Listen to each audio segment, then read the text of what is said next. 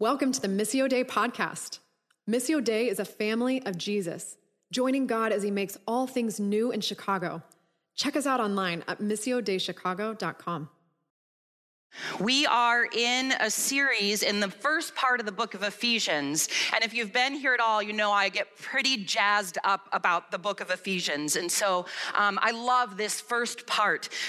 We are calling these first three chapters Rooted and Established, because what we're really looking at is how the Apostle Paul is addressing the early church as expressed in the city of Ephesus, and looking and really just pouring an identity fire hose on them about who they are, not just in and of themselves, but because of who God is and what God has done in Christ, empowered by the Holy Spirit. And so we have this first three chapters that's really rooting us in that. And then we're going to have Lent, and then we'll get to the second part of the book of Ephesians that really gets into the living this out. But we don't want to get to that part until we've really just dwelled richly in chapters 1 through 3, because all of what Paul will talk about next is based on this piece of who we are, what God is doing in and through Christ with us. So this first part I've mentioned before is chock full of big truths about God in different parts, emphasizing different pieces of this. For those of you who like the big terms, we've talked about, well, I'll go through them, but if you don't, it doesn't matter. Like, the terms don't matter as much as like the truth that Paul is establishing in this glorious work of God, right? So we started out just taking snippets of his own words for our different sermons, right? So we started out with grace and peace, just an introduction of what Paul was doing, the culture in Ephesus, and how we're not so different in Chicago today as what we were seeing in Ephesus in some ways. And so this is still really relevant to us. We went on and studied that amazing, in Greek, all one sentence thesis statement, praise of his glory, that talks about all that God is doing. It's just this identity piece of his will, his purposes, and just this outpouring of praise for what God is now doing and has been fulfilled in Christ. And when we went on and we talked this abundance language, everything in every way, the high view of Christ, Christology, that's just the all-encompassing nature of all time and space of what is accomplished in Christ.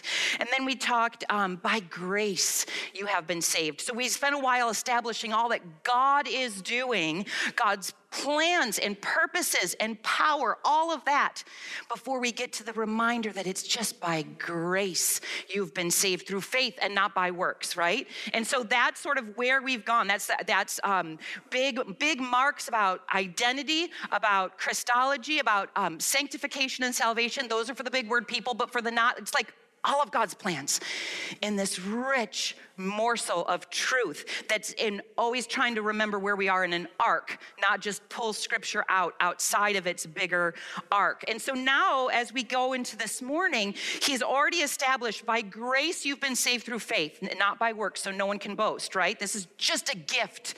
All the plan I just told you about God, all of it's just a gift. And now he expounds on this vision of believers' new life in Christ, who are saved by grace, seated with Christ in the heavens, and created to do good work. So now that's what we just established.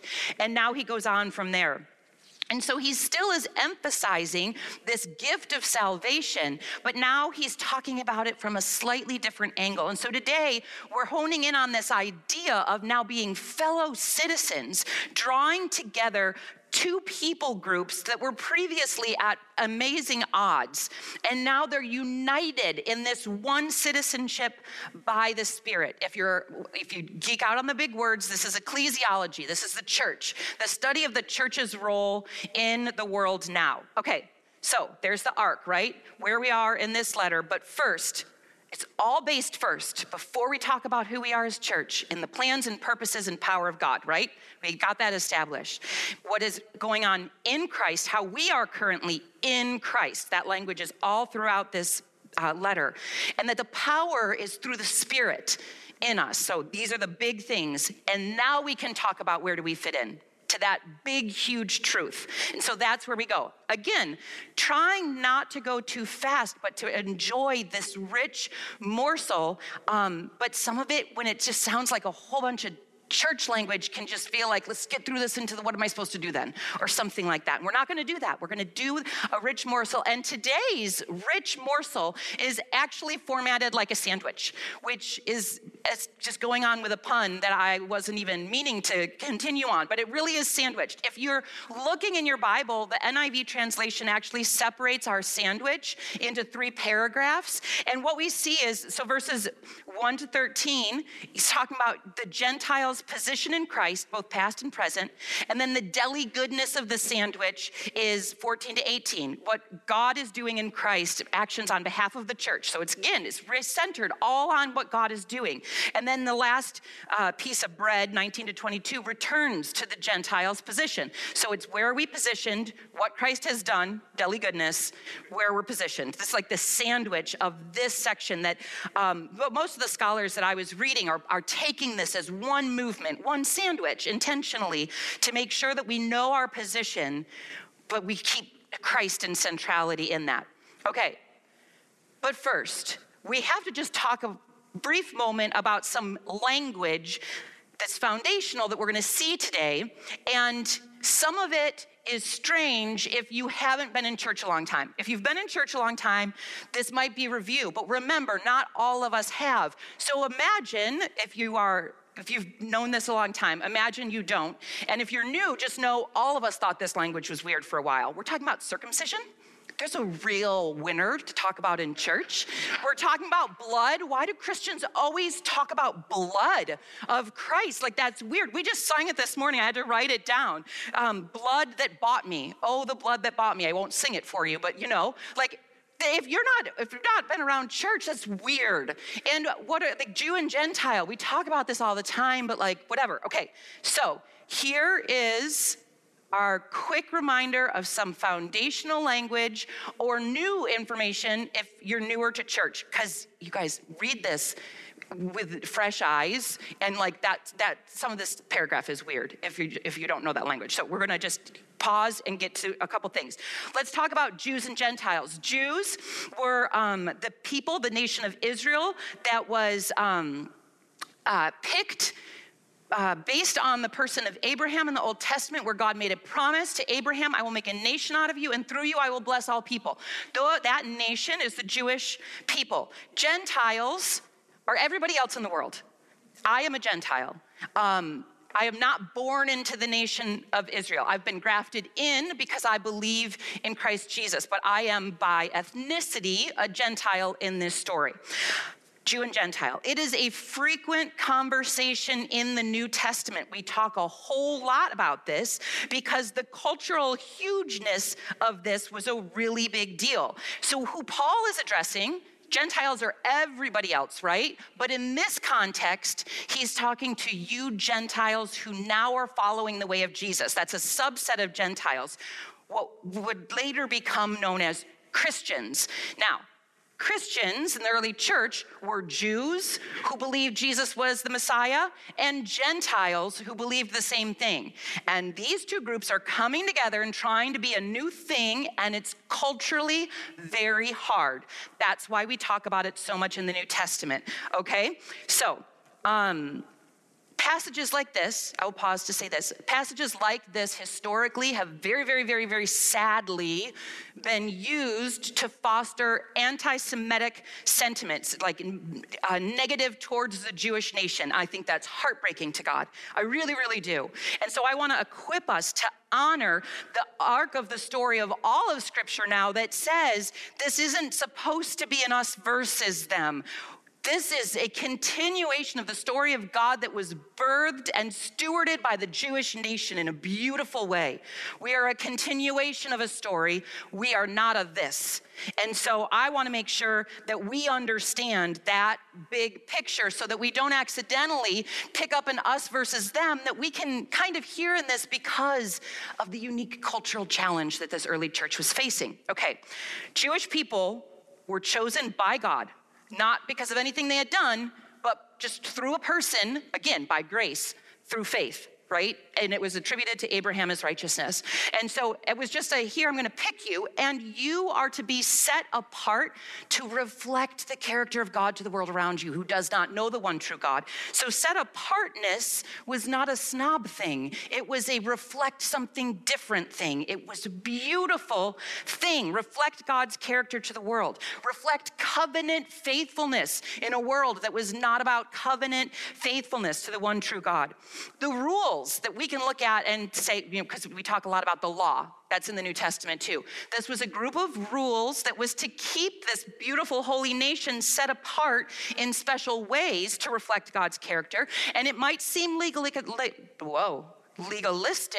to us, but if you study it and understand its countercultural way, it's to say you're going to be set apart and different. You're going to have justice for the marginalized. You're going to take care of them. When people quote that whole eye for an eye, tooth for a tooth, whatever, and they're like, yes, retribution. No, it would say like, don't take a life for an eye.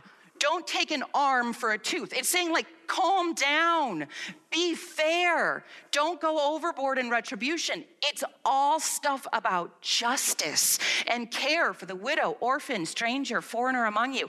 They were to be marked by something beautiful, and these laws were to help them figure out how to do it.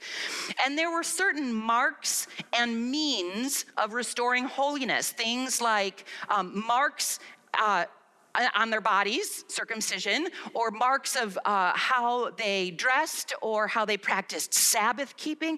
These were marks, and then there were means. And by that I mean like a system of sacrifice and atonement. If these are new concepts to you, I highly recommend the Bible Project has a great theme video, free, online. The Bible Project, themes, sacrifice and atonement, and it's really helpful. I'm not gonna go through all that now, but if this blood talk is strange to you, I understand. Like, you guys, all this stuff, the cleanliness, circumcision, blood, these marks feel foreign to our modern sensibilities. And to that I say, that's okay.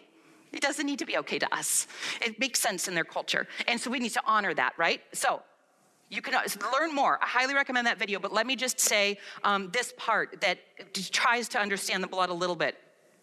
How does shedding blood overcome alienation and produce reconciliation? The answer has to do with ancient covenant rights in which treaties are enacted, inaugurated, or made valid through blood sacrifices. And so it's not accidental that immediately after that, Paul says, Christ is our peace. So the blood happens and then peace happens. Not Christ made peace, Christ himself is our peace. Paul means in that Christ himself in his own person and death is the destroyer of hostilities. Counterintuitive, right? Because blood sounds super violent to us, but it's the thing that could destroy hostility between Jew and Gentile, and therefore makes those two people groups into one new person. And so unity has been created where previously there was no such unity. And we can talk really briefly too, because like that blood stuff, if that seems weird, and like it also seems weird to us that you would identify two people groups on their circumcision status. Are you wondering how many times I'm going to say that word? I'm almost done, but there's maybe one more. But it's important, again, strange to us, but it was a mark of the covenant faithfulness that we need to accept. Their set apartness was to reflect God's character and relational covenant faithfulness in and through these Jewish people, because through them, the promise went on to Abraham. All the nations will be blessed. And that's the thing that we talked about in the last couple of weeks with the whole inheritance, adoption language, and all of that. So it's not that these cultural marks and means didn't matter anymore or suddenly became silly. It's that they didn't save. Christ did the ultimate saving. But I just want to say it's not that the culture didn't matter. I'm going to get back to that point. They didn't save. It's through grace by faith alone, not works. So again, what we now call Christianity, no us versus them. It's a continuation of the same story, now expanded to be offered as a blessing to all nations. And I want us to be able to sort of feel in our gut the enormity of that culture shock. And I don't think it's very hard. Now, these aren't like faith-based examples, but the us and them in this culture that we live in is so extreme. I mean, we know that once rules were lifted in the law about racial segregation, did our nation switch, or did we have a whole lot of bad us and them still going on? I mean, it's awful. How about the us and them in the political realm? We us and them all over the place. You can feel it. Pick the one you, us, and them honestly just get a little cringy over, and just keep the cringe. And now take it into how it felt to try to figure out how to be not us and them as one new body. That's like the revolutionary part of what Paul is saying. Okay, see, this is what happens when I just get going. Okay, now I need to read. I'm sorry, you guys. The us and them thing gets me fired up, and there's a lot of examples of it, and it kind of can be hard to carry the importance of personhood remaining when you're talking also about joining people together without getting rid of their individual personhood. So that's the stuff that gets me a little fired up when I'm trying to stay on track here. Okay, so we're just gonna start into the passage in 11. We're starting in 11. Therefore, because of all the stuff that we've talked about the last few weeks, remember that formerly you who are Gentiles by birth and called uncircumcised by those who call themselves the circumcision, which is done in the body by human hands, remember at that time you were separate from Christ, excluded from citizenship in Israel, and foreigners to the covenants of the promise, without hope, without God in the world. But now in Christ Jesus, you who were once far away have been brought near by the blood of Christ. That's the first piece. And right off the bat, I love this. Paul is calling the Gentiles to remember. And the reason I point that out is because that's the call all the time to the nation of Israel. All the time they're called, remember therefore. Exodus 13:3, Moses said to the people, remember this day in which you come out of Egypt. And from there, we get these Passover celebrations because the nation was called to a cyclical remembrance of God's extreme faithfulness, because that was supposed to shape them as a people. In Deuteronomy 4:9, be careful and watch yourselves closely so you do not forget the things your eyes have seen, or let them fade from your heart as long as you live. Teach them to your children and to their children after them. Be a nation who remembers. The call to remember all the time. Ebenezer stones are stones of remembrance. Put these down in important places to remember God's faithfulness and the story of your people so you don't forget it. And now he takes that language and he takes it to the Gentiles. And he says in verse 12, this dismal picture, wait, can we go back to the one? I think I have it underlined. Remember, formerly you were Gentiles by birth, blah, blah, blah. Remember, you were separate from Christ. You were excluded from citizenship. You were foreigners. You were without hope, without God. Like, this is who you were. Remember that. Remember that, because then verse 13, because all that's been undone. There's your past standing, verse 12, and your current standing, verse 13. And remember this, he's just told us, we Gentiles did not do a darn thing to earn getting into this story. Nothing. We didn't do anything. Christ accomplished it. It was God's plan the whole time. Week 2 of the series, that was the plan. We were in a dismal place marked by strife in this culture because these two groups were so different. But now, that was the sandwich part 1. We get to the but now. Okay, so picking up in 14.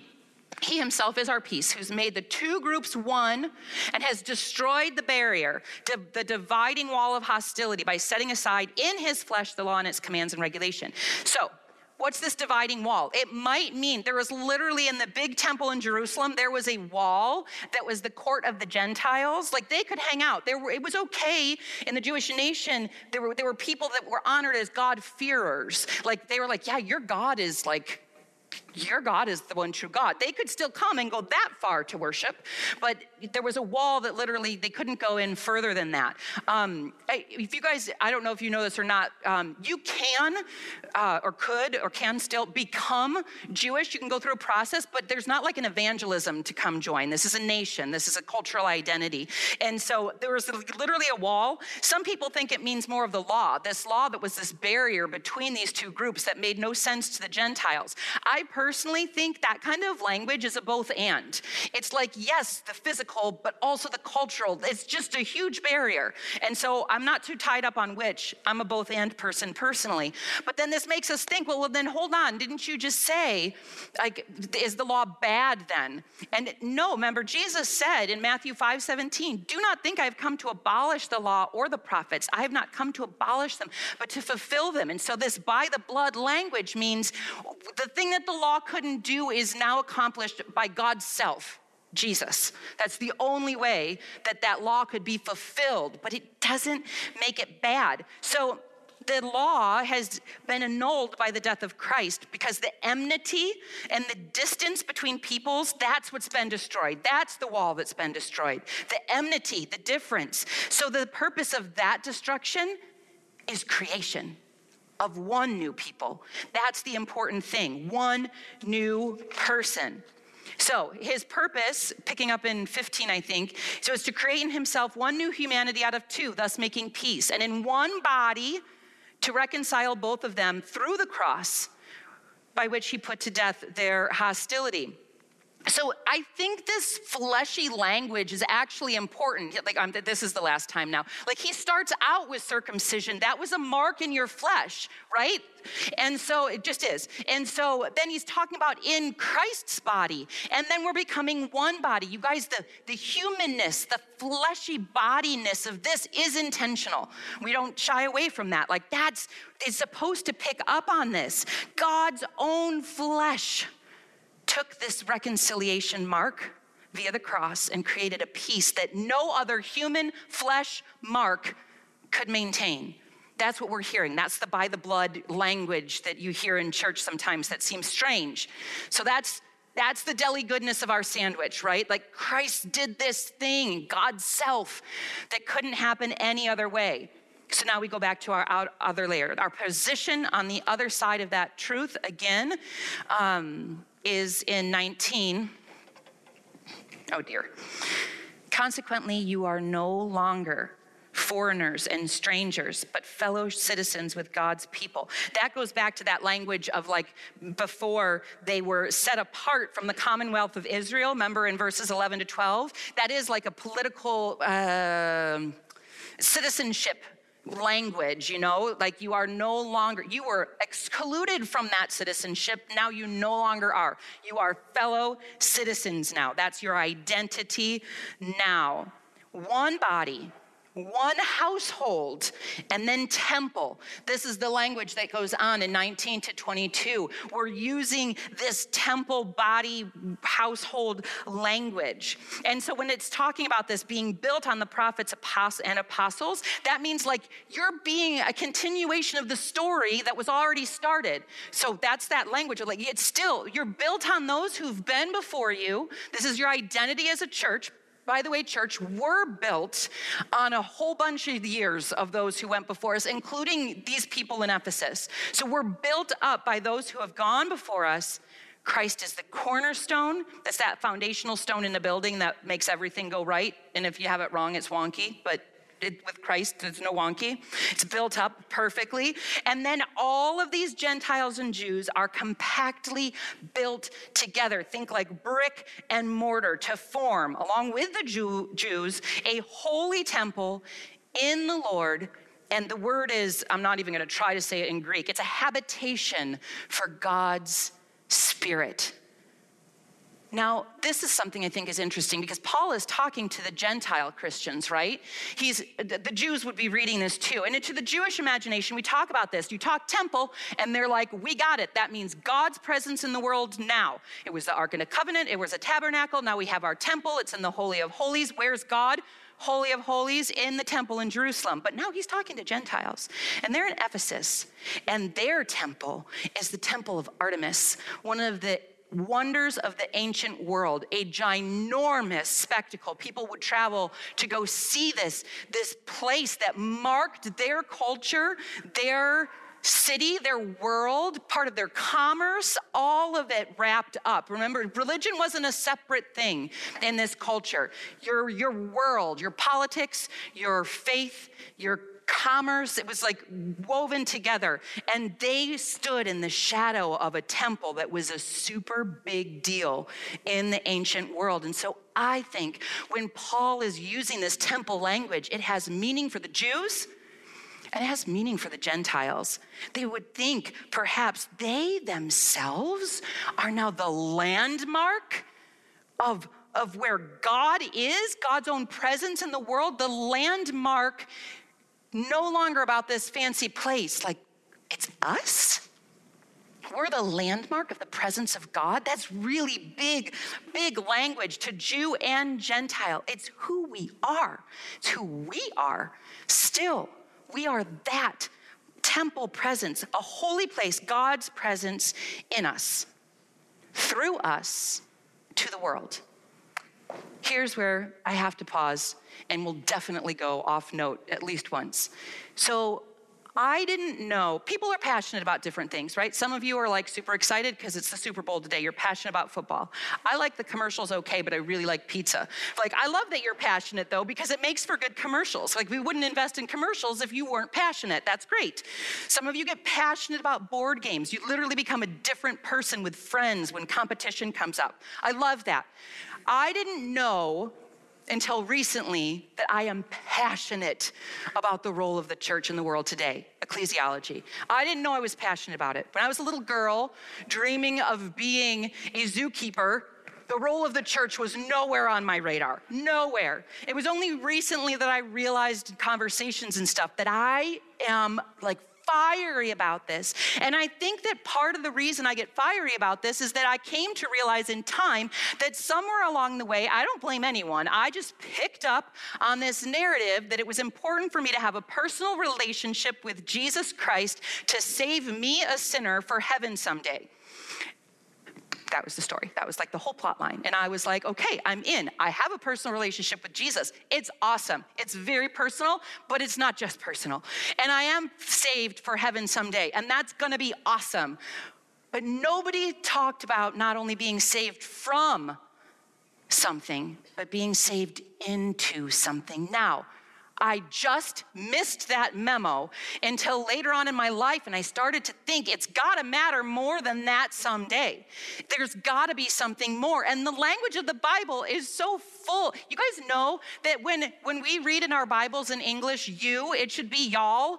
There's no plural you except in y'all. So read it as y'all. But I was reading the Bible for years, and I was thinking, yes, Melissa, this is the message for you. And I didn't catch that the whole point and purpose and beauty of God's restorative plan was that intersections of heaven and earth get to happen now in and through the people of God by the power of the Holy Spirit.